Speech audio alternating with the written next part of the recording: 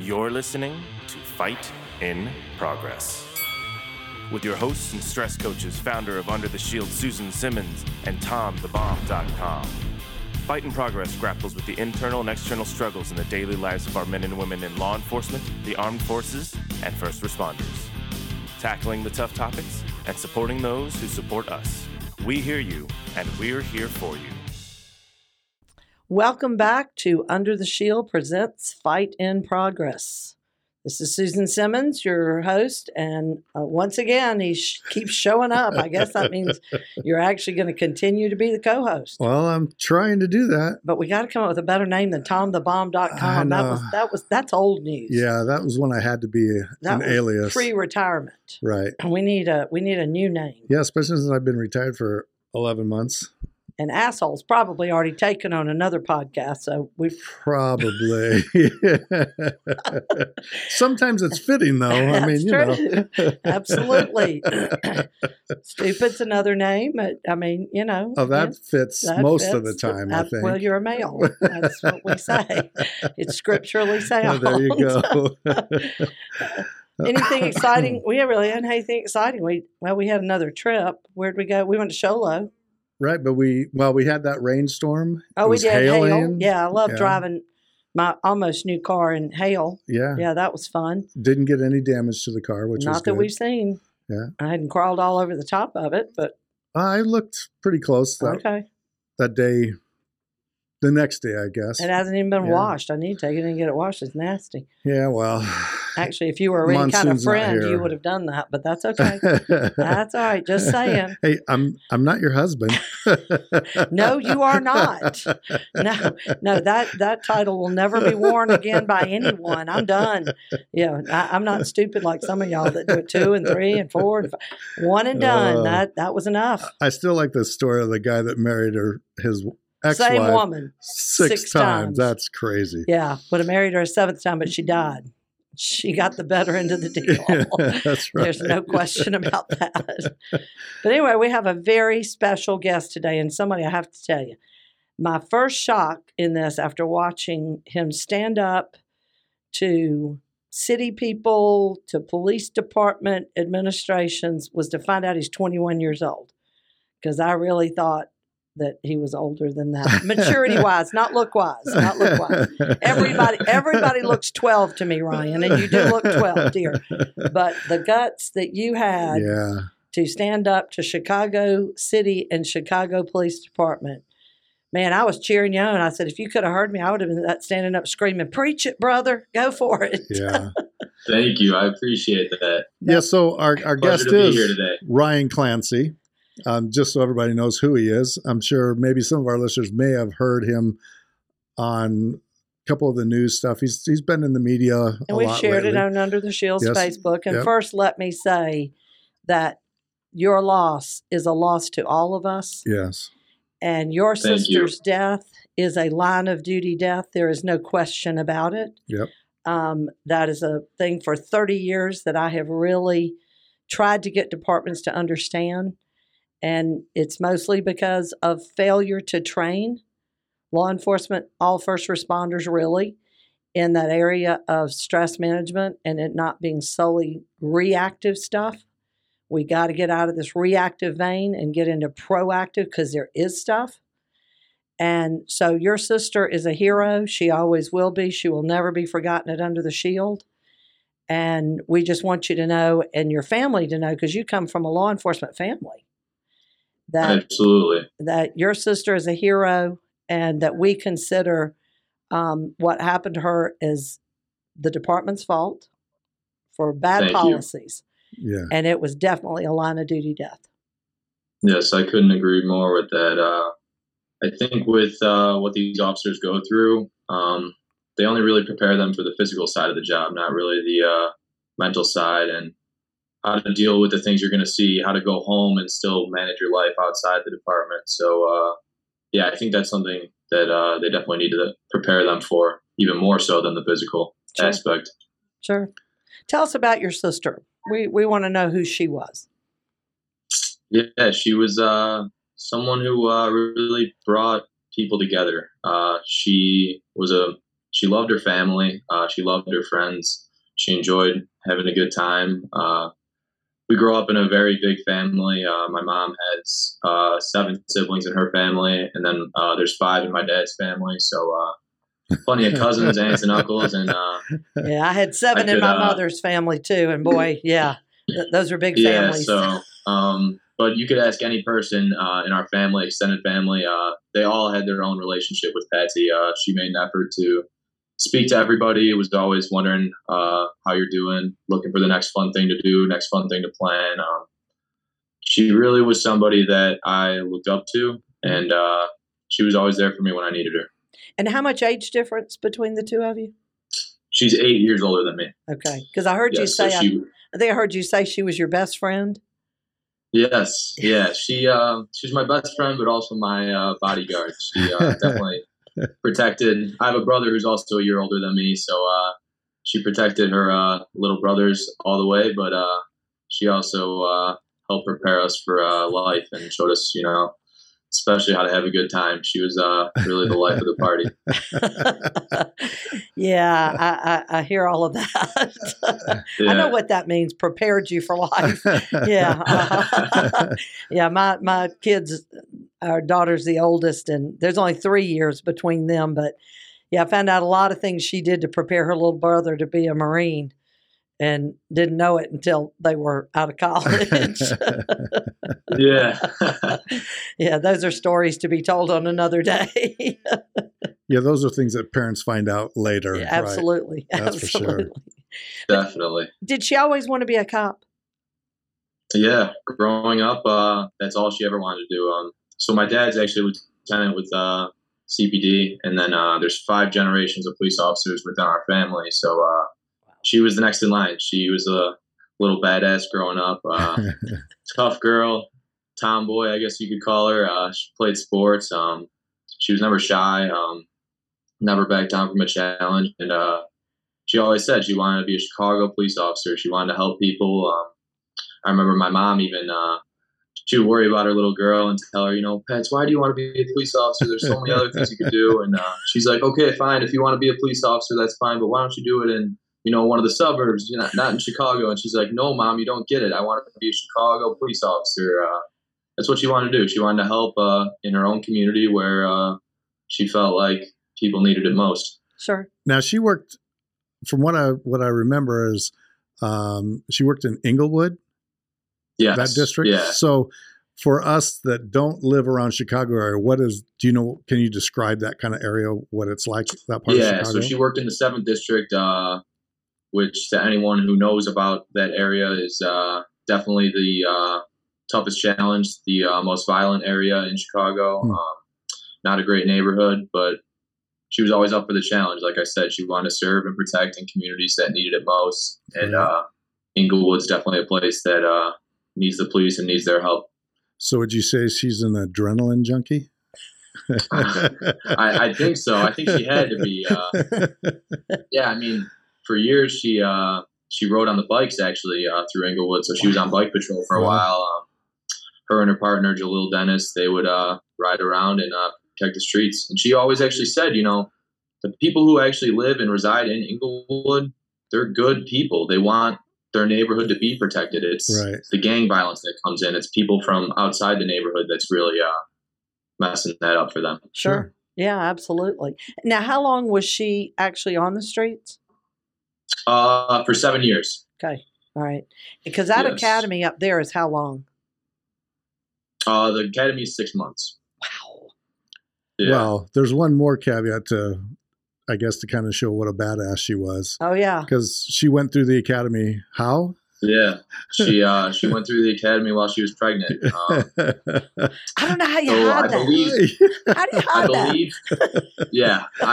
It was when she first told me, it was literally right after we were, she was preparing for all the physical tests. And, we're doing push-ups, sit-ups, things like that in the living room. And then we go outside and she put this little thing around her dog's collar, her dog Marley. It said, going to be an uncle 26 December 2016. And I was just so confused. I was like, what is going on here? Marley's going to have puppies? She's like, Ryan, I'm pregnant. And I was just like, wow, that is amazing. I don't know how you were just knocking out those push-ups and things. And she said, honestly, in the beginning, it wasn't as tough. It was towards the end where it was really starting to show. And but she was able to make it through. Nothing was going to stop her from graduating that academy. She gave birth how much later after finishing the academy? So I believe she graduated the academy. It was either August or September, and then she had my nephew Scotty in December. So that was 3 months after. Wow. Yeah. Crazy. 3 or 4 months after. She's more woman than I ever was. I'll just tell you that right now. That's crazy. I always say that's why that little boy is in such good shape too. He's a little athlete, and must have been from all the work he was doing while she had him in there. He was doing push-ups right along with her. Absolutely. Sit-ups, absolutely. He was there for the ride. Little Scotty's saying, "Come on, Mom, don't give up. Don't give up." Exactly. I'm doing as many as you're doing. Yeah. Wow. Did the PD have a problem? I mean, they didn't know she was pregnant till after she got out of the academy? So she did not tell anybody. Our family knew, and I've actually talked to some officers in her graduating class, and they knew about it, but she didn't want like people in charge to know and tell her, you got to take time off and do this thing all again. She was ready to keep that to herself and keep pushing through. And, especially once you start, once you start the academy, you don't want to stop midway and go, okay, I got to redo this. No. I'm sure she's like, let's she was ready to get through. Out on those streets for sure. When did you first, looking back now, when did you first really start to see that she was kind of struggling with things? Yeah, I think it was, let me think. I'd say maybe about a year or so ago. Actually, no, let me backtrack. I'd say about 4 years ago was definitely the hardest of life. Dad passed away. Her and I actually have different dads. And when her dad passed away, I know that was very difficult and hard on her. They had really gotten close in the last few years of his life when he got sick, and her and Scotty spent a lot of time with him. For that first year of Scotty's life is when he was really getting sick and on his way out. So it was definitely hard to see him go as her father, and then for her to see her son's grandfather go was definitely difficult on her. Yeah. But she battled through that a lot. She was always looking for signs and positivity and talking about, how proud of her he would be. And, I think that's when she really started having a hard time. And then as time went on, you started to see the longer hours. You started to see the no days off, which is really hard for her, especially, like I said, she's a big family person. She likes to spend time with people. She's always moving around, doing the next thing. And it's hard to get all that done when you don't have any time off. It's hard to take care of your 5-year-old son, let alone have a relationship with all these other people outside the police department. And that definitely started taking a toll on her as well. Well, I know in one of your interviews or something you referenced that she had sought mental health help. Yes. What can you tell us about that? Yeah, so she saw a few different counselors on different occasions. Some she was happy with, and she told me that it definitely helped her. But there were other times where she came out of those meetings even more upset. I remember one specific counselor. I won't share any names or anything, but I know it was right around Christmas time. The holidays were always hard for her, especially with her dad not being there anymore. Taking care of her little boy and all that. So it was always a stressful time of year for sure. And as a young mother, and I remember she scheduled this meeting with a counselor, and the first thing, she was actually at my house, my mom's house, and she actually drove off in her car because she had this meeting. It was a Zoom meeting or whatever during COVID, over the phone meeting. And she said the meeting started. It was supposed to be an hour long, and the lady asked how you're doing. She's like, I'm stressed out and stuff. How are you? And she said for the next 30 minutes, the lady just went on and on about how she's having the worst time ever and how hard her life's been.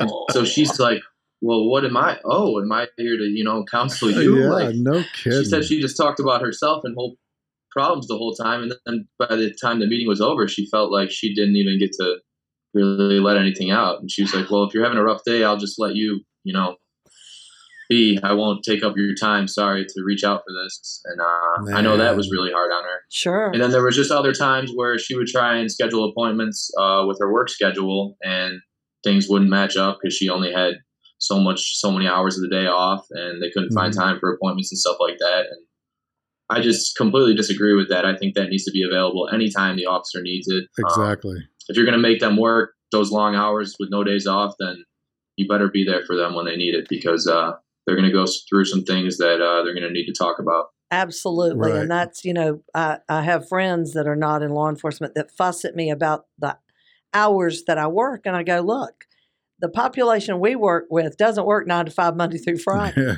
Their days can be swing shifts. Their days can be graves. Their days can be days. They can work Saturday, Sunday, Monday, Tuesday, whatever. So how can you just provide services Monday through Friday, 9 to 5? It's enough for them to have to get to the dentist and a doctor's appointment, but then to have to do the mental health side of this thing is absolutely ludicrous. And, have you had any response back from the EAP for Chicago or anybody that knows anything about mental health for the police department? Yeah, so there are some EAP counselors who have been in touch with our family, who have been incredible, stopping by when just to check up and things like that. But I know as a whole, many officers are very scared to talk to EAP and tell them how they're really feeling, because, they don't want to, they still want to be able to make it to work the next day. Even when you're dealing with something and you're under stress, you still have a job to do. Sure. And they're afraid to say something, where they might get their badge or guns taken away over something minor. And many officers have shared that with me. Or it's just an assumption. We don't want to speak to EAP. Right. Yeah, we want to make it to work the next day. We don't want to lose our badge, lose our guns over telling them how we're feeling. Yes. Right. Because if they make the way they're feeling, is a direct result of the work that they're doing and the violence in this city, but also the fact that they're working for a department that doesn't have their back. Right. I mean, they're putting their lives on the line for them. They're doing everything they can to protect this city. And when it comes down to it, the leadership isn't even protecting them whatsoever. And then you have a state's attorney in Kim Foxx, who half these people that they're getting off the street and arresting and putting away and doing their job and making this world a safer place, she's letting them right back out. It's crazy. Right. So it's like, what a toll that takes on your mental health. You just put on all this work. You got rid of someone who is promoting violence in this city, and then you might see them out on the street the next day, right, or the next week, or the next month, or they're getting out before you're even going home from shift. Exactly. If you get to go home from shift, let's make sure that's clear too, because I shared at City Hall the speech I gave. My sister had an incident maybe a month or two before she passed. About a kid attacked her at work during the day. She rolled up to a call by herself, and this kid, battered her, attacked her, and she actually, one of the guys on the corner who was actually selling drugs on the corner came over and actually helped her and pulled this kid off of her and helped save her, which, I mean, she applauded, and she's like, you know what? You're selling drugs. Yes, that's against the law. Great. But guess what? You're still helping. You're not hurting me, or you're not, causing violence right now. Right. You're taking a guy off me who's attacking me. And she definitely appreciated that. Yeah. But so that kid got arrested, went to jail. She said a few days later, she saw the same kid walking the streets, laughing at her, spitting at her. Like it's a joke for them, and it's because of a city that doesn't have their back and that's letting them out. She said half the time when she's arresting people, they're saying, "Oh, I'm going to be out the next day," smiling, laughing, like they don't even care. Exactly. Yeah, and it's causing lawlessness in society, and Well, yeah, it's something needs to be promoting. done about it. Do what you want to do. We Yeah. may put you in cuffs for a little while, stick you in a jail a little bit, and then you're going to be back out and you do whatever you want to do again. And You'll probably go spend some time with some of your friends anyways. exactly. Or family members. Yeah. Who knows? Yeah. And that also is scary for officers because that's also making them a target. You know, the Yes. same Right. people that they just arrested. Now they see that officer that just arrested them, and you know, they want to get back at them and do stuff Right. like that. And it's dangerous. It's lawless, and you see all these people stepping down. I don't know if you guys have seen from the state's attorney office. Many people who work directly with Kim Foxx have been resigning. Good I for think them. There was five within 1 month. And, Wow. yeah. And The that, day she gets out of office, I think this city will be in a better place, no matter who replaces her, because you can't do a worse job than that. Yeah, I don't think so either. well, and this is all hard on families and stuff too, because again, the frustration the officers are experiencing now, it creates fear at home even, because again, you're seeing how easy it is for, look at New York City, another prime example. Right. This exact same stuff happening. And nobody's having to pay the price but the law enforcement officer Right. and then their families. And Yeah. that has to be frustrating. Has your family or any of you been contacted by the mayor? I'm just curious. No, and the mayor has not directly reached out to any of us. She put out one statement in the news, probably obviously not even her own words. I'm sure somebody, a spokesperson for her office or something like that. But one statement, and it was almost identical to the last, I think, 5 or 6 officers that have died by suicide under her watch. So she and other families that I spoke to that have lost loved ones to suicide from the department, they have not heard from her either. That's amazing. Well, and one of the things we want to make clear on, and we've talked about this on podcast, and I want to make it clear too with you, Ryan. I've done this 30 years, and law enforcement officers and firefighters and public safety people are safe coming to us and telling us they're suicidal. And the bottom line is this has nothing to do with mental illness. I think too many in the mental health field automatically want to label this mental illness. Yep. Is that the case in the general population? Don't know, don't care, not my field. I got my hands full right here.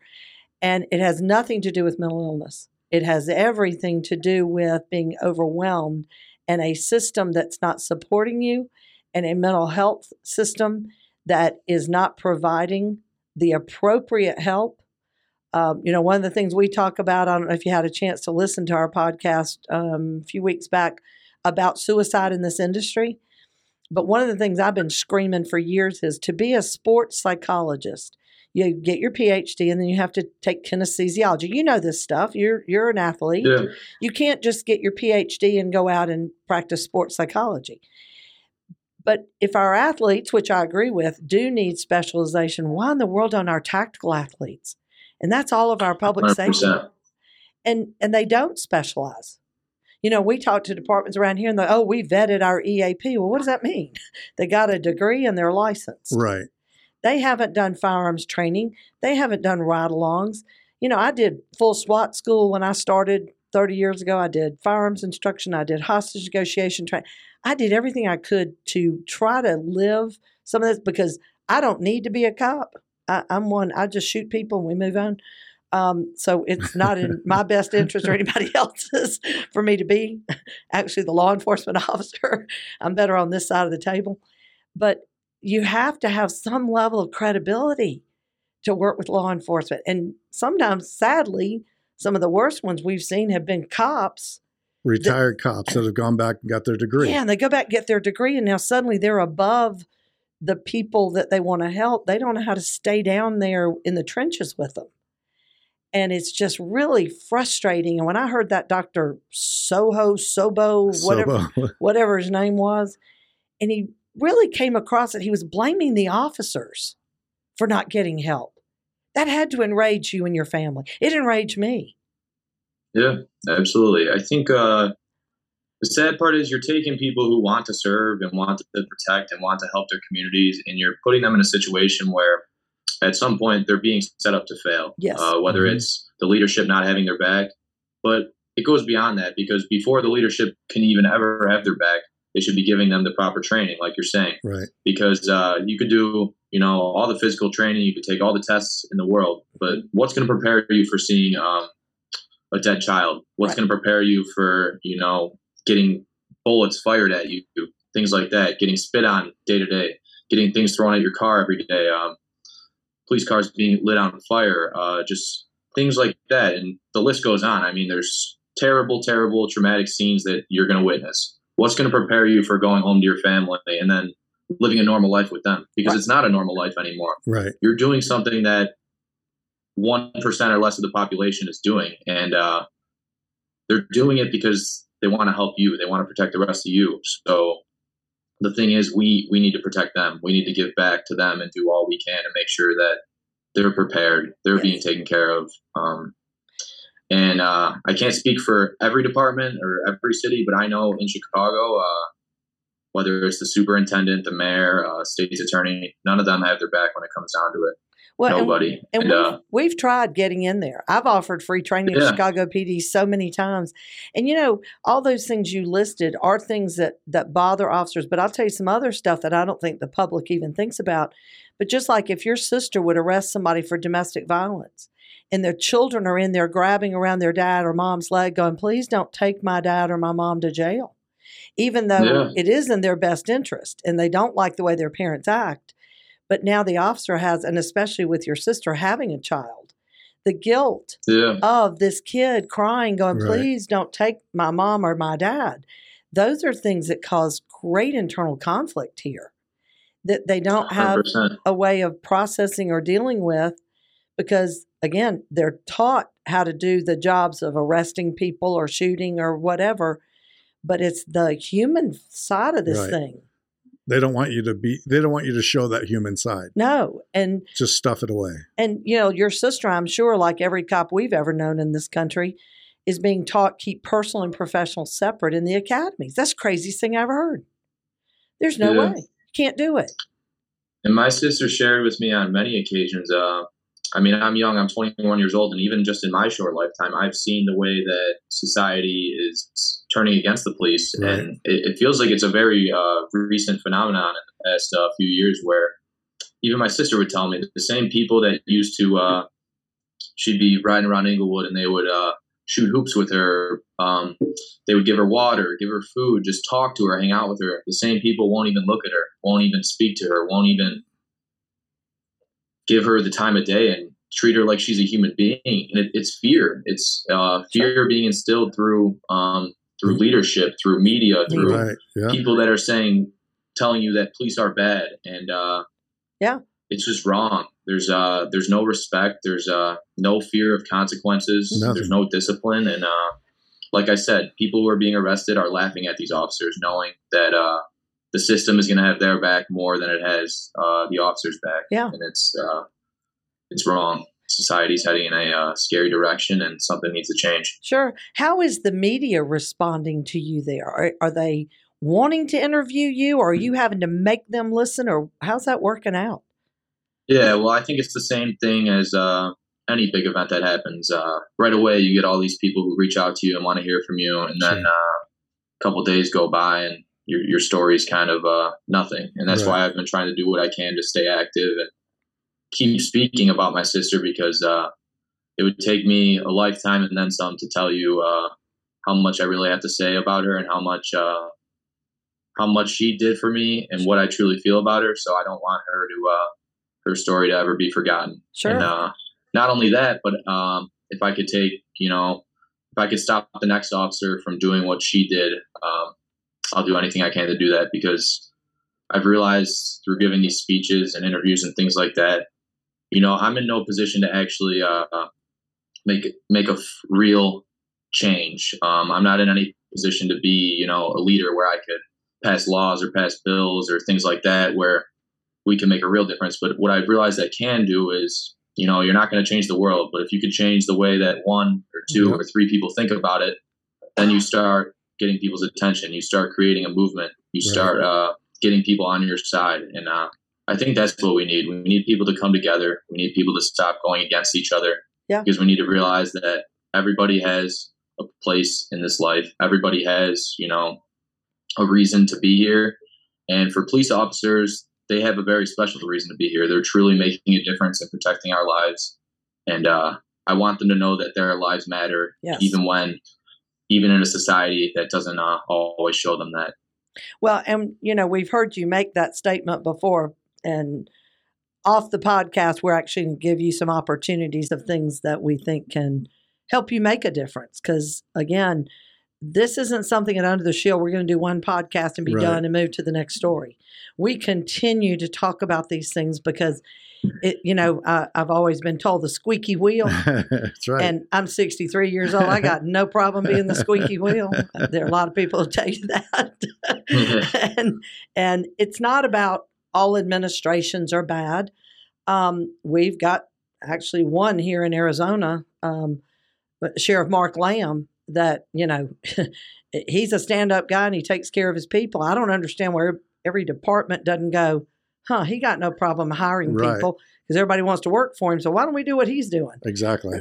But these political positions, Tom and I were teaching a supervisor's class for, I don't know if you've ever heard of HIDTA. It's a high-intensity drug trafficking area. It's a federal task force.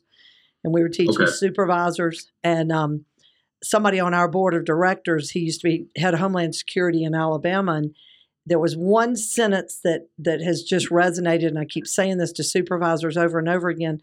He said, we need supervisors who are leaders who are more concerned with the mission than their position. And that is so important, Yeah. and we just don't see it these days. It's more about, am I going to get in trouble? Am I going to get fired? Am I not going to get promoted? Is Yep. this going to make the chief mad or sheriff mad or whoever mad? Where's my career going? Right. And then we don't, the things that happen in law enforcement, especially, they want to go, oh, well, that must have been personal. That's why they did this. Right. Had to be personal. Could have never, nothing ever is because of the job. No, of course not. And it really is something that we're just going to have to keep yelling and screaming. And again, we will. Yeah. And I really like what you said about the mission, because I think that's what it really comes down to. It's what are you here for and why are you doing this? Are you here for your own personal agendas? Are you trying Right. to, have a great career and make a lot of money and get into a role that people will respect you? Or are you here to serve and protect? And I think that's the biggest mission for a police officer, is to serve and protect. Everyone has their own stories and reasons as to why they became an officer and what motivated them. But at the end of the day, if you're there to truly make a difference, then you're going to have each other's backs. Mm-hmm. You're going to do the job a lot better than someone who's, in it for themselves or throwing you under the bus or not protecting you when it comes down to it. And I know that's the type of officer my sister always loved and wanted to be, was the one that, she knew had her back. And I applaud the very large majority of her brothers and sisters in blue, because they really did have her back, and they still do now. I mean, I've met more officers than I can count in this past month and a half, and the support has been incredible. I bet. I think I see so many good officers, at this level or at the sergeant level, lieutenant level, but why aren't these officers who really want to make a difference and be leaders and make this community a better place? Why aren't they the ones in the roles to be leaders? Sure. That's what I don't understand. You have a superintendent who it seems like often goes against his officers. It almost feels like he's just the mayor's little butler. Whatever she whatever she says and whatever she believes, he needs to back that up. And that goes along with what are you here for? Are you here to support the mayor, or are you here to protect the city? That's it. Yeah. Right there. Because most chiefs do serve at the will, or superintendents serve Right. at the will of the mayor or the city council or the city manager or whoever it is. And, sometimes you just got to stand up and talk about what's right, whether that's favorable to the mayor Exactly. or whoever, because you'll get the backing of all your people. Yeah. Really go after a chief that stands up for their people that's being threatened with being fired. Guess what? You'll have a big case of the blue flu the next day. That's right. Because they'll go, Absolutely. man, you stand up for us, we're going to stand up for you, but they don't do it. Ryan, I know that you had said that Patsy had to work 22 straight days before she died, 12-hour shifts that are days off or canceled. And I'm sure you've been talking to a lot of the other officers there. How long has this been going on where the PD has been canceling days off? And I want to be clear about that. This was not somebody working extra shifts to make more money. She's this was being forced. mandated time staying on the job. Yeah. And I know my dad, I think, worked 18 or 19 straight days. He's a lieutenant for the CPD. Many officers I know have worked double-digit amount of days. I actually met an officer not too long ago who worked 43 straight days. Oh my days God. off canceled, things like that. Oh, jeez. And it's and every single job in the world needs days off, just to think about. Yes. Just your mental health as a whole, and dealing with things in your own life. Your job can't be your whole life. No. There's things that you also have to get done, and but if there's any job that physically you cannot take away their days off, it would be this one. One that's very traumatizing and demanding. And, well, heck, that's the only one they're doing it to. How many people would get on an airplane if they thought their pilot had flown that many days straight? I'm not. Yeah. Well, and then you see all these people who have problems with these officers and are saying how they're taking too long to get there, and how they're not doing their jobs correctly. Well, do you want an officer that's on their 22nd day, 12th hour, come to the job, or do you want someone that's clear-headed, ready to work? Right. And it all just I don't understand the direction this society is going. We're going with things like people are preaching defund the police, and which is crazy. So if you have I don't understand the logic behind it. So if you have a problem with police officers and the way they're handling it, wouldn't you want them to have more funding and more resources so that they can be better and better it's training? It's only going to get worse if you're going to take away their money, take away their funding. You're losing officers, you're losing help, you're losing resources, you're losing training, you're losing everything. I just don't understand it. If you have a problem with something, you think you would want to give more attention to it, not less. But these communities that have been doing that, though, now they're finding, man, our problems are they're uncontrollable now. Yes. What have we done? It's the first people who call for help when they need them. Right. Well, and your sister, there's no other way to look at it. Now, did she work days, swings, graves? What did she work? Well, they were doing 12s. So did they rotate shifts? Was she on the same shift for those 22 days? How did that work? Yeah, so I know majority of the time she worked days. She would usually work from, I think it was like 5 a.m. till whatever. Right. I mean, normally an 8-hour shift, but you never know what you're going to get. So yeah, she usually worked from about 5 a.m. till, if it was a 12-hour days, obviously 5 p.m. But her normal shift was like 5 or 6 till 1 or 2. How far did she live from work? Right. What was her commute time? Because I think in Chicago, you can't get 3 blocks in an hour. But yeah, I think she's probably only about 15 minutes from her department.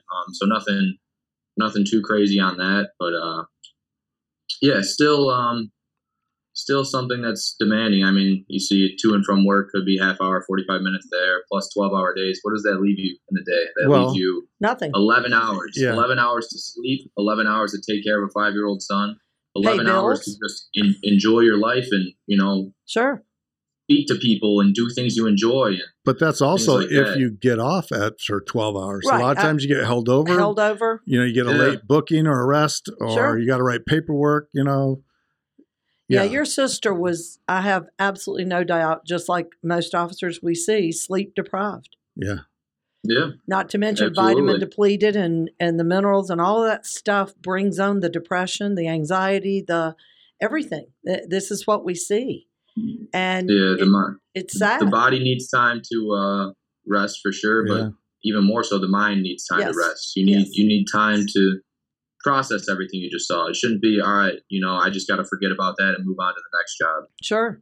Because as much as people want to be tough and say that they can do that, nobody can do that. Nobody sees, dead people laying there and then just forgets that. No. You don't forget that. You take that home with you, and then you take that home to a 5-year-old innocent boy who you never want to see ever have to witness this world. But, that probably scared the hell out of her too. Because she saw, the hardest parts of society and violence and just heartlessness. And then she goes home to her whole world, the happiest little boy with the most energy ever. And that's hard for her to go from two different extremes. Yes. Because she wants to keep those extremes as far away from each other as possible. And I believe I heard you say something about that. Patsy didn't want Scotty to worry about her when she was at work. And yes, like the day that she was assaulted, she contacted you and other family members to take care of him so that he didn't have to see her beat up, right? Yes, she never wanted Scotty to worry about her. 'Cause, in Scotty's eyes, she was invincible. She was his superhero. So, Sure. Yeah, that day when she got attacked at work, she had texted my mom and I and just said, you know, I don't want Scotty to know what happened. Just tell him, you know, I got stuck at work and things like that. Well, she was really going home with a battered face. Right. And she didn't want such a innocent, lively soul to see his mother like that. Right. Sure. So he came over with us for a few nights and stayed with us. And what's she doing? She's, you know, alone at her house. Right. Probably just down in the dumps because that boy is really what kept her going and brought her all her energy and livelihood. So having to send him away because he couldn't see what these streets and these people did to her is definitely going to take a toll on her. Absolutely. Well, you know, you hear a lot of people, a lot of officers that, you know, have committed suicide that they don't see, they get so down that they can't see the good things in Right. life anymore. Right. Just like Patsy, even on that tragic day, she received an award from fire. Yeah. Oh yeah. You know, I mean, Yeah. That same day, she went on a call.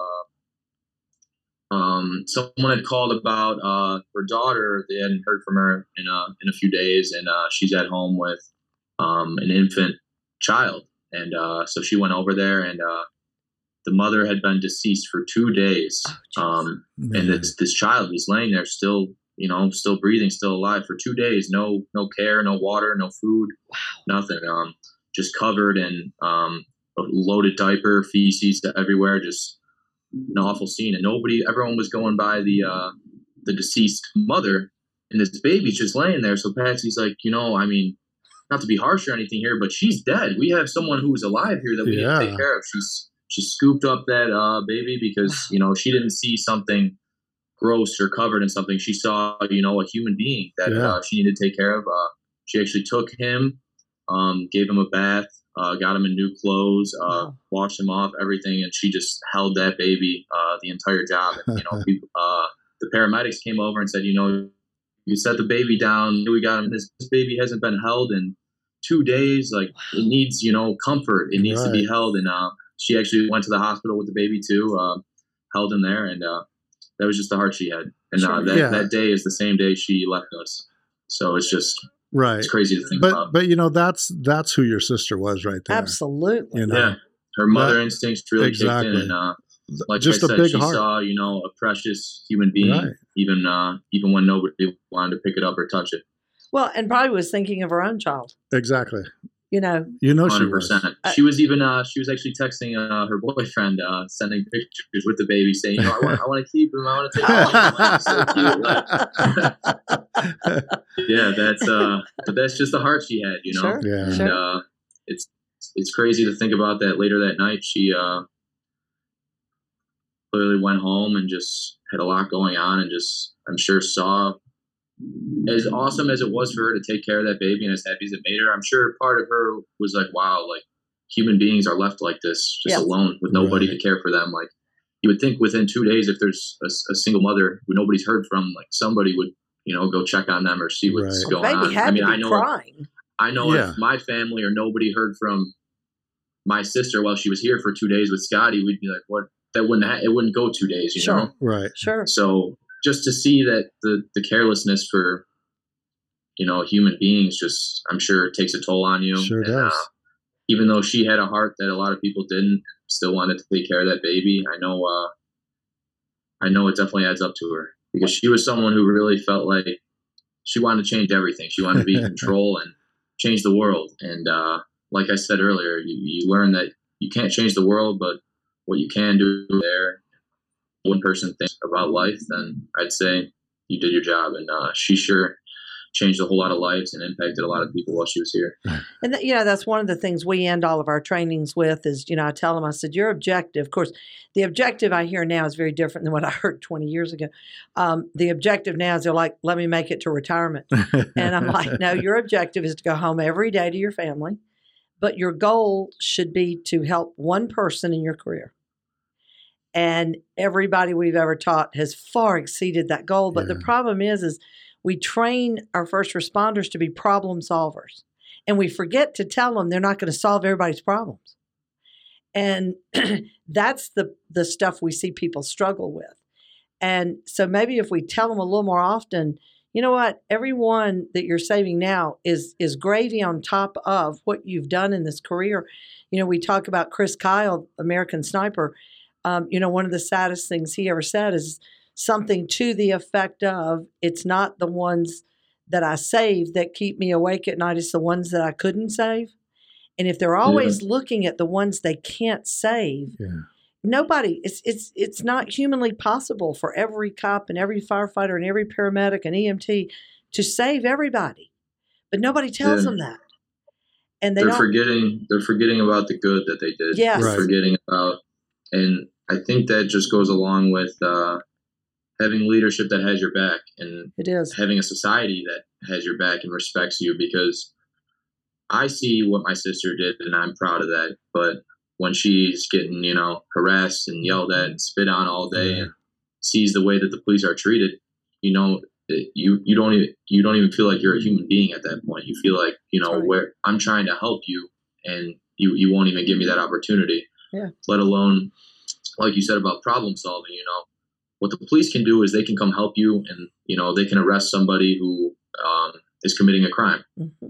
But after that, they don't have control over what happens to them. That's right. Everyone has a job to do. So when you take them, and you arrest them and you take them and they go to court and you have a state's attorney that's, constantly letting them back out. And you almost feel like, why am I even doing this? Why am I even arresting them knowing that, they're going to be back out? Yeah. And that's the hardest part is like, it almost makes your job feel pointless and worthless when you're trying to make a difference and then the other people aren't doing their jobs behind you. They're not promoting justice. Yeah. And, I'm making this big effort and it's going to waste because they'll be out tomorrow. The saddest thing I've ever had officers say, and it breaks my heart every time sitting on my couch, is, Susan, why do I have to die before anybody cares about me and my family? Because, when an officer dies in the line of duty, the resources pour in and all the attention and what a hero they were and all of the things that they certainly do deserve and the family deserves. And, he said, and I looked at him and I said, the reality of the matter is that's why we're here. We're here to help the ones to keep them going because we need them. They're the only essential element in society. And that's our whole focus. Because there are lots of groups out there that handle the line of duty death stuff. But we want to make sure officers feel appreciated. We want their families to feel appreciated. I lived it 20 years. Tom was a cop for 27 years. There's just not that level of appreciation. And again, when they were going, how come I have to die before anybody cares about me and my family? That's heartbreaking. And everyone we lose, whether it's suicide, again, which I think is still line of duty death, or, murdered or killed in the line of duty, every one is a huge loss to every one of us, not just the communities they serve. Every community in this country should feel that loss. Right. Especially nowadays when we can't get enough people to do this job. And families are very much ignored in this industry as well. And that's something that we strive to change here at Under the Shield, because they can, I could either be my ex's biggest stressor or biggest stress reliever. Sure. But if we're not training them and teaching them their parts in all of this, they don't really know what to do and they don't know who to reach out to for help. Families see stuff early, but we don't want to jeopardize their jobs. And that's it really hard. Seems like, these people, they're heroes, like you said, once they die, once they're gone. And they should be reminded every single day that they are heroes and what they're doing is, making a difference. And I think that's been my biggest mission since my sister's passed is letting these officers know that you are a hero, and I appreciate what you're doing, and so do a lot of people, even if you don't hear it all the time. Exactly. Because I'm sure that they hear a lot more disrespect Yes. than support and respect, and the ones who do support them and respect them and appreciate them, they need to let them know that, because we shouldn't tell them how we feel when it's too late. Right. When, That's it. and we should honor their lives while their lives are going, Yes. are being lived. Because they need the encouragement and the support, and know that they are making a difference, because they hear too much from the top and from government and from media and from the loudest mouths in the public, not the majority. It's Right. not the majority. It's the loudest mouths Yep. of wanting to get rid of them because they're racist, they're this, they're that, they're the other, and that just is so not true.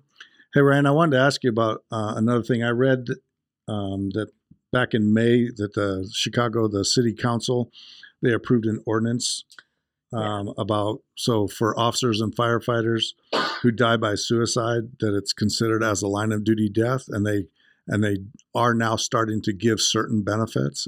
Have you? Yes. So that is something that I don't think it should have taken this long, but I'm glad it's happening. Yeah. That they are giving officers who die by suicide line of duty death benefits. So I know my sister will be receiving, for Scotty now, will be receiving monthly benefits from that death as a result of line of duty. Has that started? Have they already started doing this and providing the funding for him? Yes, I believe it will. If it hasn't started yet, I believe it is in the process of beginning. Now, I heard that only goes on for like a year, isn't it? Like they get her salary for a year. Salary for a year. Which I think it should be as far as they can take it, but at least to adulthood of the child. Yeah, right. Yeah, 1 year it's going to help for now, but there's still a whole life to live. Right. And I they say that they've got some funding for healthcare and schooling and other expenses, but who knows how much that is, and how do they make that decision who gets what? Because, like Scotty, he's only 5 years old. Right. He needs that support, and he should get that support for everything that his mom went through. Well, and wasn't there something also about, but they have to have been diagnosed PTSD? Was that true? No, that was a different a different city we saw. Okay, we were looking at several different places. So any suicide in first responders, basically, they'll pay, but only for a year. What the heck is that? It's a good start. It's a start. But it's a start that's long overdue, but I'd definitely like to see them take it further. Yeah. And is it retroactive? Yeah, from what I read, it went back a couple years. I don't know how far, but yeah, and the way I see that too is, she gave 7 years of her life to serve and protect this community, and when she's gone, you're going to give her a year back. Right. That's exactly. Yeah, it's not enough. Now, have you spent much time? Because there were 3, right? Your sister was one of 3 that committed suicide. Yeah, within the month of July. Yeah. And how much contact do you have with those other families? Yeah, so those 2 families I haven't specifically been in contact with, but there are 2 families from my neighborhood actually. Ed Doherty passed away, and Jeff Troglia also passed away, and I've been in contact with both their families. Great people, just definitely difficult losses that they're dealing with as well. Sure. Both of them had children as well, both married. Just devastating losses within the community, and I found that spending time with them, they actually came down for the speech that I gave out at City Hall downtown. They came with us to honor. Okay, we saw pictures. They somebody came with holding us to up honor pictures. honor their loved ones as well. Sure. And I think just spending time and being around them was somewhat healing and comforting in a sense. With this happening, it almost feels like you feel like an outsider. You feel like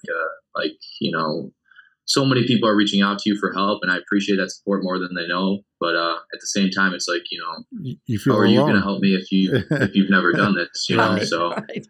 I found that speaking to people who have actually been in the same boat is definitely helpful. Yeah.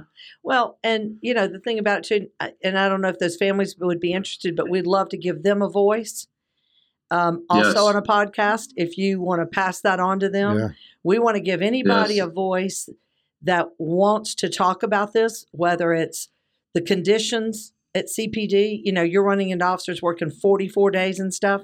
Again, they can come on as Joe Smith for all we care. Exactly. And, it's what, 3,000 of them? Good luck figuring out who that is. But, we want to give a voice to anyone there. Tom and I have even talked about coming up there.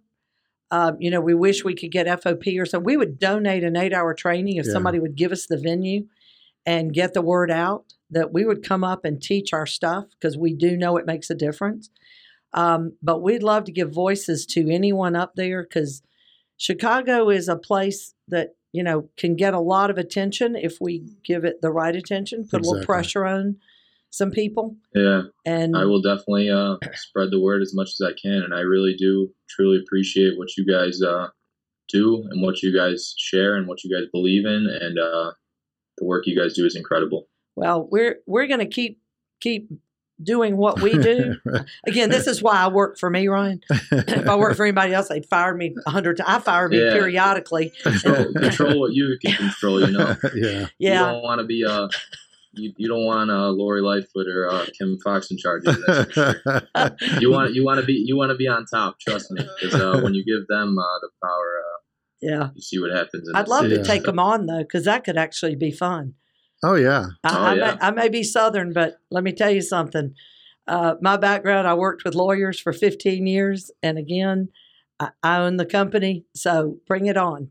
I'll take you on any time. For anyone who's not familiar with our mayor, I think what we said earlier could describe her simply is the fact that she hasn't reached out or said my sister's name in It's any. worthless. She hasn't spoke my sister's name or reached out to our family, and as far as I know, same with the other officers. And It's not to a me, leader. that just shows these are people that you're supposed to be leading for and in charge of, and Yes. the people who are putting their lives on the line to protect your city, and the fact She's that you worthless. can't even send your condolences Yeah. or show that you actually care about what they did for you and for this city. That's disgraceful. Well, and it's what makes it blood-boiling. worse, Pathetic. what I think makes it worse is your dad is a lieutenant at that same agency, and he's still there working, giving his Mhm. heart and soul to that city. My hat's off to him because And- I'd have Yeah, burned the And building that mayor down. can't But- say anything to him. That's I'd have He's burned the been back building at down. work for a few weeks now, and How's the yeah, treatment? I know, and it's been it's going. I mean, I know it's hard, definitely, but he loves what he does, and he's got a job to do, and he knows that, and he's mourning and hurting too. I mean, that was his little girl, but Sure. I really appreciate what he does, and I've always looked up to that. And my mother is also a dispatcher for. Oh, that's that's- right. yeah, that's that's right. Yeah. Ooh, yeah. Yeah. I- The work she does is incredible too, and well, there's and they one get thing forgotten. that I had an issue. I know with my dad, they gave him as much time as he needed until his counselors said that he was fit to go back to work and Right. things like that. For the OEMC, who my mom works for, is a bit different. They only give you 3 morning days. You've What? got to be Days off. kidding. So those are that's paid. Those are 3 days paid time off. But after that, my mom now, she has not been back to work yet. I mean, she just buried her little girl Right. less than 2 months ago. It's been unbelievably difficult for her. Sure. And she still has other children to take care of, obviously. Yeah, I know now she's using actually her sick days and her own time to take this time off. And I don't agree with that whatsoever. I think No. that they should be giving her time and Man. showing their appreciation for what her daughter did for this city. But Yeah. Well, and I what promise she's I doing. promise 3 days is not enough to Yeah, shake that off and let's to go. get What the- everything taken care of. See, that's the Yeah. problem. I mean, we run across dispatchers now a lot, and Yes. they get treated like shit. Yes. They take that initial call, they get invested in it, and then they get officers going, and then they get forgotten about. And the next call. And they have to go right to the next call without ever finding out that outcome. They get treated poorly. One day when your mom is ready, and nobody will know but her when that day will come, but we also have the director of operations here at Under the Shield has a podcast called Dispatch Diaries. And it's just starting. And it's just getting started. But at some point, I think she needs to be on there with Becky and tell her stories again when she's ready, 5 years from now, 2 years from now, whatever it is. Make sure your mom has our numbers. She can call us and talk, and and she can even talk to Becky. Becky's one of our stress coaches. Linda Farrar, who is she's head of our fundraising. Her son, Chris, was the one that we talk about on here so much, who was killed in the line of duty April a year ago. But he was suicidal when I first met him almost 10 years ago. And so Linda went through that with him, where he was committed and all of that stuff. And she's also a stress coach with us. So that's somebody that your mom can talk to also. But yeah, and your dad, and they don't have to give us their names. Thank you. Yeah, when they call in here, we don't have to have details. And even if they do give us their names, we're not going to tell anybody anyways. Well, heck yeah, I'm 63. I'll forget. Me and my dementia, it goes right out the window when I need it to. Speaking of my family too, that's one thing I wanted to add too. Whether it's my brother Timmy, he's a year older than me. My sister Melissa is actually 15 years older than me. She has two children as well, my nephew Kenny and my niece Shia, and then my mom and dad, obviously. I want people to know that I'm speaking on behalf of all of us. Good. Just because I'm the one out here speaking about this and trying to make a change, it doesn't mean that they're not hurting too and they're not feeling the same exact things. Sure. Everyone handles things differently, and I'm trying to handle it by speaking about it and making a difference. But, not everyone handles things like that. Not everyone's good at talking and things like that. It doesn't mean that they don't want to see change and they don't, they're not dealing with their own problems. So I just want everyone to know that there's more than me out there. I got a whole family behind me, and they're in this fight too. Absolutely. And your siblings too. They can call us anytime. I mean, even my wife, she lost her younger brother suddenly and tragically. So, and she's a stress coach with us, so she can sympathize and empathize and understand what kind of feelings, you and your siblings are feeling. Thank you. I appreciate that. And we understand you're using a lot of the recommended supplements and things. Yes, it's definitely helping with sleep. Honestly, I enjoy going to sleep at night now. At first, it was real tough to sleep, and I've noticed lately I've actually been seeing my sister in a lot of dreams I've been having, and some nights I'm just excited to go to sleep because I keep telling myself there's more. There's more that you had to tell me. There's you still owe me a goodbye. You owe me.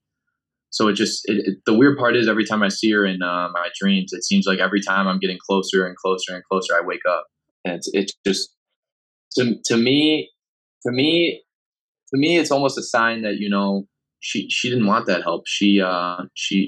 You can't blame yourself and say, what could I have done more? Right.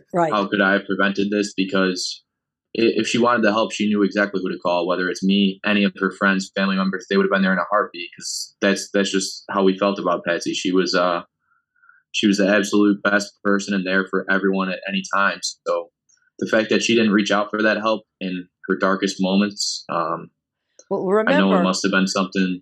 She was the problem solver. Something really hard. She was the problem solver. Those are the hardest. She wasn't the weak one. She was the strong one. And I think that's one thing I want people to understand, is that even the strong ones fall. We're always looking out for the weaker ones and the ones who are asking for help. And we do need to help them too. But it's the ones that are fighting the silent battles that we know nothing about. Yeah. And we have to make it safe for them to reach out. And that's the whole thing. And the licensed world can say all that they want, and it's not to say there aren't good ones out there. There are. But the reality is they are bound by certain legal requirements with their license. That's all there is to it. but it means we have to expand the resources. And that's been our argument all along. Peer support, licensed, and the stress coaches in the middle, where they know they can call and nobody's going to report anything. That's the key here. And but they can get the that's help. what these officers need. Yeah. Yes, and upper management doesn't like that we don't keep notes and records because they like to have that control. And the bottom line is they don't control us at Under the Shield, nor will they ever. And that's why, but yet we use the licensed world. We refer people up when it's necessary, but we have the people we have vetted that we know understand the industry and don't just treat them like a doctor, lawyer, accountant, garbage man, or anybody else. They get it. I think what would be really neat is I know Chicago, they now are claiming that they have a mental health specialist of some type for each of their districts. Sure. So I would like to see Chicago PD force them to go through like firearms training, do some actual police type trainings. Do ride-alongs. Exactly. Get out there with them. Get out there and see what that job is about, yes, so that they can understand what these men and women are going through. Yes. Because like I said, even when what I told you, what I found most helpful is speaking with people who have been through what I'm dealing with. And absolutely, it's a lot harder to talk to someone who has no idea what you're going through, and you feel like you're teaching them rather than them helping you. Yes. Well, and then and I know some of these licensed mental health people may say, well, I've been working with the police for 10 years. So what? Okay, but if you've never held a gun, you've never shot a gun, you don't know what that's like either. If you haven't been on a ride-along, you don't know what it's like to be in a car for 8, 10, 12 hours, whether it's sheer boredom or just panic and fear and you name it, what's going on. They need to experience that stuff. And working with them doesn't mean how many of you actually worked with. Exactly. It's easy to put it on the resume. I had one come in 20 years. Or the PD has me listed as part of the EAP. Right. But have you EAP. Yeah. But have you really worked with them? Yeah. And again, I go back to the sports psychologist. Yeah.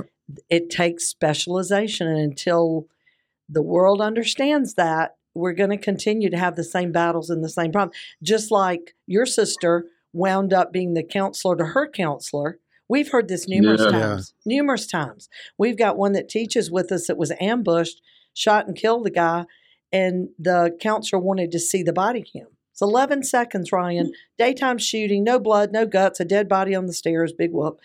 And the counselor started crying when he showed her the video. And he's like, ma'am, let me take that video out. And we don't ever have to deal with this again. I am so sorry. And now he becomes her therapist and says, I can't talk to her about dead bodies and stuff I've seen. So that one gets marked off the list. It is crazy. And my response when I watched it the first time was, that was a hell of a reload with a round through your arm. Yeah. I thought it was, good for you.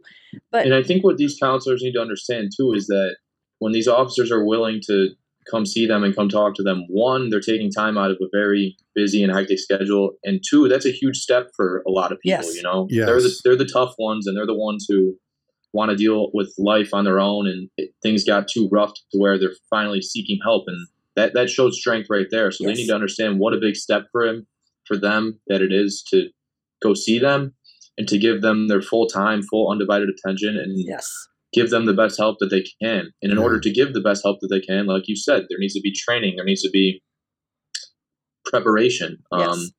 Because, they need to think of it as someone's coming in here who, not everyone's suicidal, but I would treat it as someone's coming in here who might not want to be here anymore. And my job is to tell them why they belong here. Yes. That's the way I see it. Yep. And well, it's like Susan says, you can read any every psychology book and get all the training, in that field, but that's not going to teach you how to deal with this population, the first responder group. Not at all. The lifestyle is so different than anything they can even comprehend. Well, I said they're crazy to do their jobs in the first place, but that doesn't mean mentally ill. We've MMP out at Tom's batshit crazy, and still is, even though he's retired. But whatever. She just says that because I used to ride a motorcycle all the time. Yeah, and he's probably a jerk and wrote lots of tickets and whatever, and his killer boots, man. But the reality is this is a population that's already out of the box. And what they're taught, and what I was taught, I've got a master's in counseling, and that's why I realize all this, was what they were teaching me was generic for the general population, not the people that have to deal with all the crap that first responders deal with. Plus, they are ADD or ADHD, which means they're higher IQ. They're adrenaline junkies, but they're caregivers, more importantly, that creates a very strong internal conflict. And so you have to understand those things. You can't apply the things you learned in a book, especially that DSM-5 or whichever version we're in now. They don't fit that. So you got to specialize in it, just like athletes don't. Same thing for athletes. And it's just really sad that they can't grasp this, and they get mad at me, and I'm some quack who doesn't know what she's talking about because I'm not licensed. I didn't take a test. That's the only difference. And so it's very frustrating on our end because I don't know if they feel threatened by us or what it is, don't really care, to be honest with you, because we don't make much money here. It's never been about money. It's about helping a population that without them, where would we all be? Yeah. And you have to know, and, each specific person you help is coming from a different background and a different profession. So like you said, they're not just helping some average person. They're helping, people who are seeing some very disturbing and traumatic scenes. And that's not the same as somebody else getting help. Not that their help doesn't matter. Right. But, you have to specialize to each specific person you talk to, that because it's not all the same, And you they can't, make tough decisions. tell each person the same exact thing. Right. Then it's not coming from the heart. That's right. And again, they have to make tough decisions. And you got to get some exposure, learn the personality types, all that kind of stuff. And you can only do that by being around them.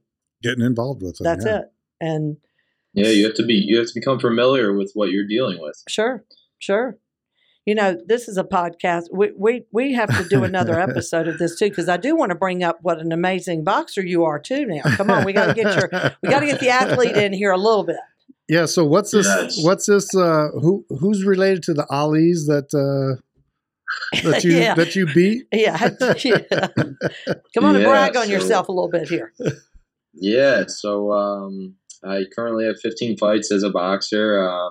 I'm boxing for Ohio State now. We'll overlook that. That's okay. We'll overlook that. We like you anyway.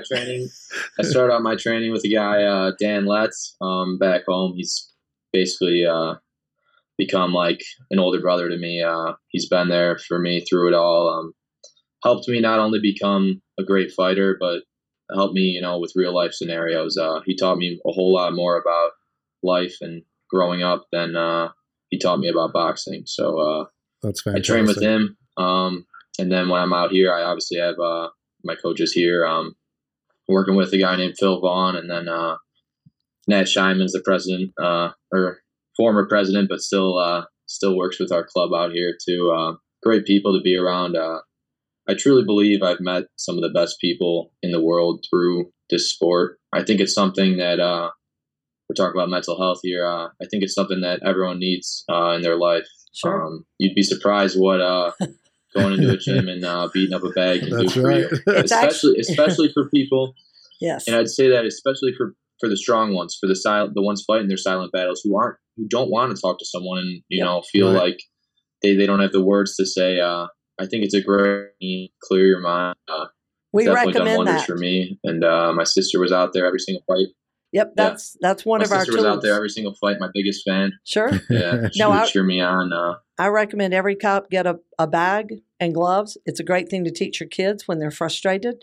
Go out there and take it out in the bag. It's gets rid of adrenaline. Yeah. And it can help in a whole lot of ways. I was known for doing that when my son, who's a Marine, was overseas, and I get all spun up at night worrying about him. So I'd go to the gym and punch and kick a bag I had pictures on it. And the cops in that area knew if Susan's car's there at night and the gym's on, a light's on, don't come in that building because I'm probably fussing about some of them. But no, I think it's great. When is your next fight?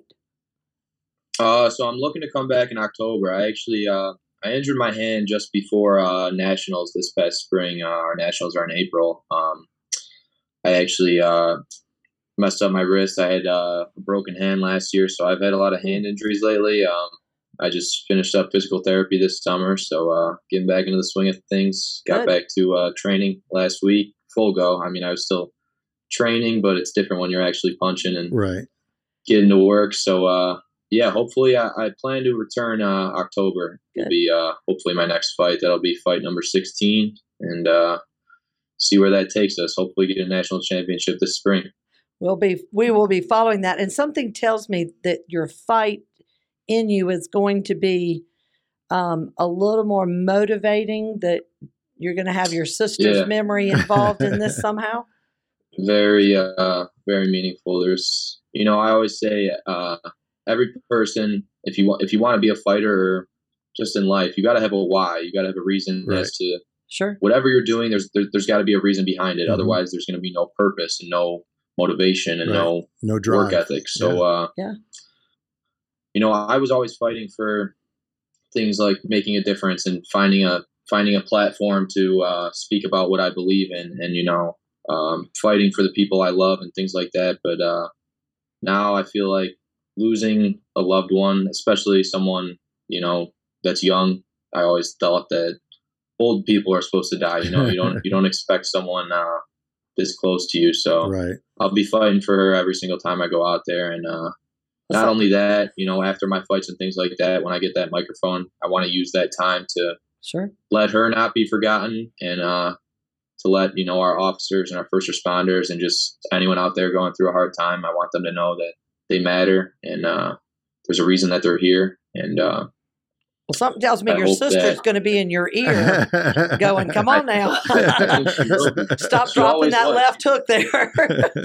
Yeah, she was always the loudest one in the crowd. So I have her badge number tattooed on my arm now. So nice. Good deal. I'll bring her with me everywhere I go. And I'll put everything that she gave to this city and into her 29 years of life. I want to take that into the ring with me and honor her. Absolutely. Well, Ryan, we are here for you. Absolutely. Anytime, and your whole family. Yeah. And anytime your family needs us, you can always reach us. We'll help you in any way and support you. And we'll be big fans of your boxing career too. Yeah, we'll be following you. So we'll be calling when we see you making mistakes. I'm going to call you and go, now, wait a minute, Ryan, what was that about? And, seriously, though, it really does mean the world to me and my family. And, I want to say thank you to not only you guys, but also just everybody who's been reaching out. The outpour of support and appreciation for my sister has been nothing short of incredible, and I can't thank everyone enough for that. And like I've said before, to anyone who's going through something, having a dark time, or just dealing with something that they don't really see the light anymore, or see a way out of it, just know that it does get better. And I'm happy that you're still here, and I hope you find that why that I was talking about, that's something to fight for, and just keep pushing through one day at a time. You can't keep thinking about, the past or what you could have done, and you can't look too far ahead towards the future, because you're going to stress yourself out. It's one day at a time, being the best person you could be, doing what you can, controlling what you can control, and the rest will take care of itself.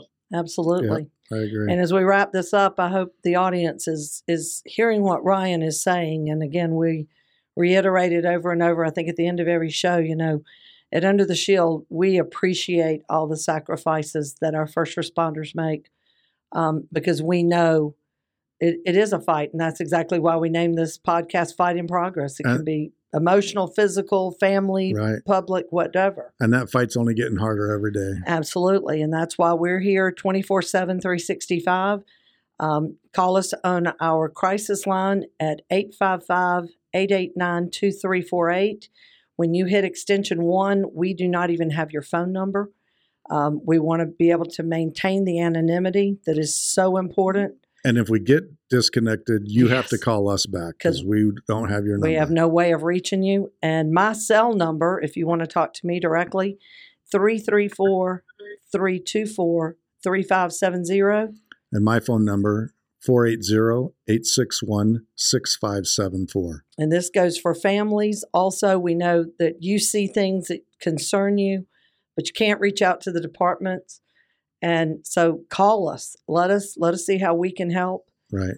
Sometimes we can make recommendations. There are things that families go through. Been there, done that. And all of our stress coaches are here to help, and we have pretty much everything you can imagine, I think, covered. Yep. Sometimes we're even shocked at how many things we cover. But always, please reach out to us. If you don't want to talk to me, you don't want to talk to Tom, but you want to talk to one of our other stress coaches, We'll specialized in get you hooked up. dispatch, fire, whatever, we'll certainly get you connected. Yep. And again, Ryan, thank you. I tell you, you're my hero, dear, because I'm not sure at 21 I wouldn't have just been burning down buildings, but that's me. Thank you guys so much for having me, and a Absolutely. big thank you again to all our police officers, Yes. first responders, military.